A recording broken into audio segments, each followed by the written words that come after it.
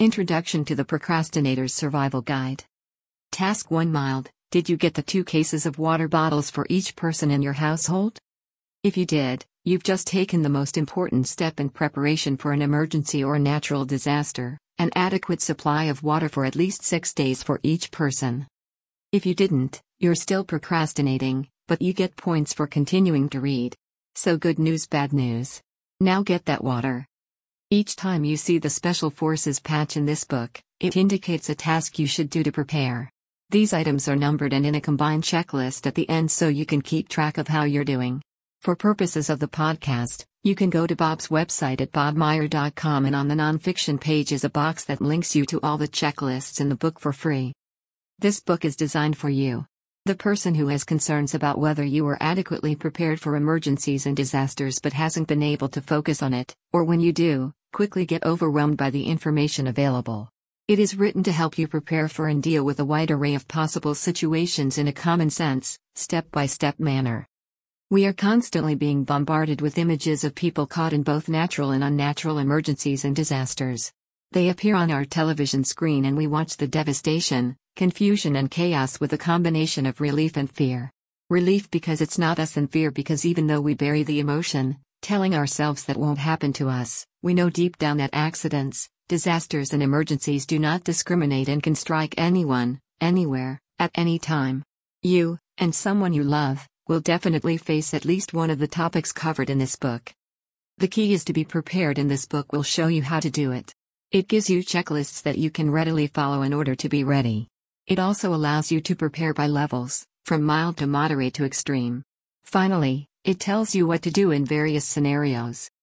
There are 2 main parts. The first is preparation. The second is survival. Task 2. Mild. A-team contact information and alert flow. List every A-team member, their cell phone number and their work/school address and phone hash. The outer area emergency point of contact is someone who would be unaffected by a local disaster or weather event, and everyone can contact to update their status. This is in case you can't contact each other in the midst of the emergency/disaster. We'll discuss the immediate rally point and emergency rally point later, but for now think of the first as a place outside, but near to your house where everyone would gather if, for example, there was a fire in the home and you had to evacuate in the middle of the night. The emergency rally point is a place further away from your house, a secure location, where your family/team would gather if caught in a large-scale disaster/emergency and you needed to get together. This could be a relative's home, workplace, school, whatever. Mild, out-of-area contact, immediate rally point, emergency rally point. Out-of-area contact location, phone hash.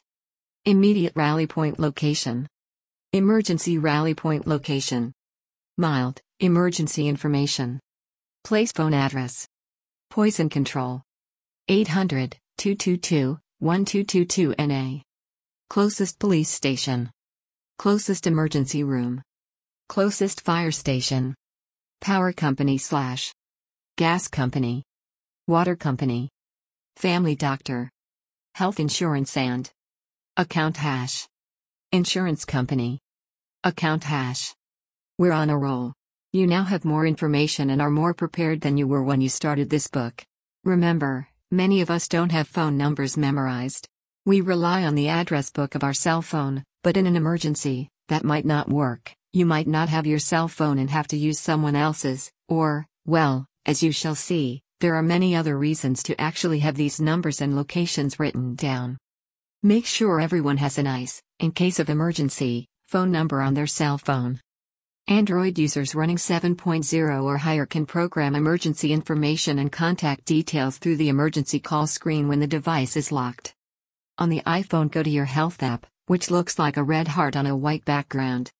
1. Launch the Health app on your iPhone. 2. Tap the Medical ID tab. 3. Tap Edit in the upper right corner. 4. Tap Edit Medical ID. 5. Under Emergency Contacts, tap Add Emergency Contact. 6. Select a contact from your list. 7. Select a relationship.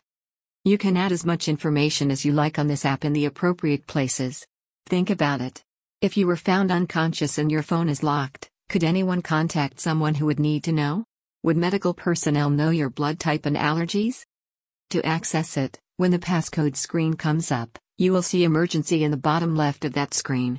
Tap that and you will get a phone dial screen. On the bottom left it will say, in red, medical ID. Tap that and you will get all the pertinent information.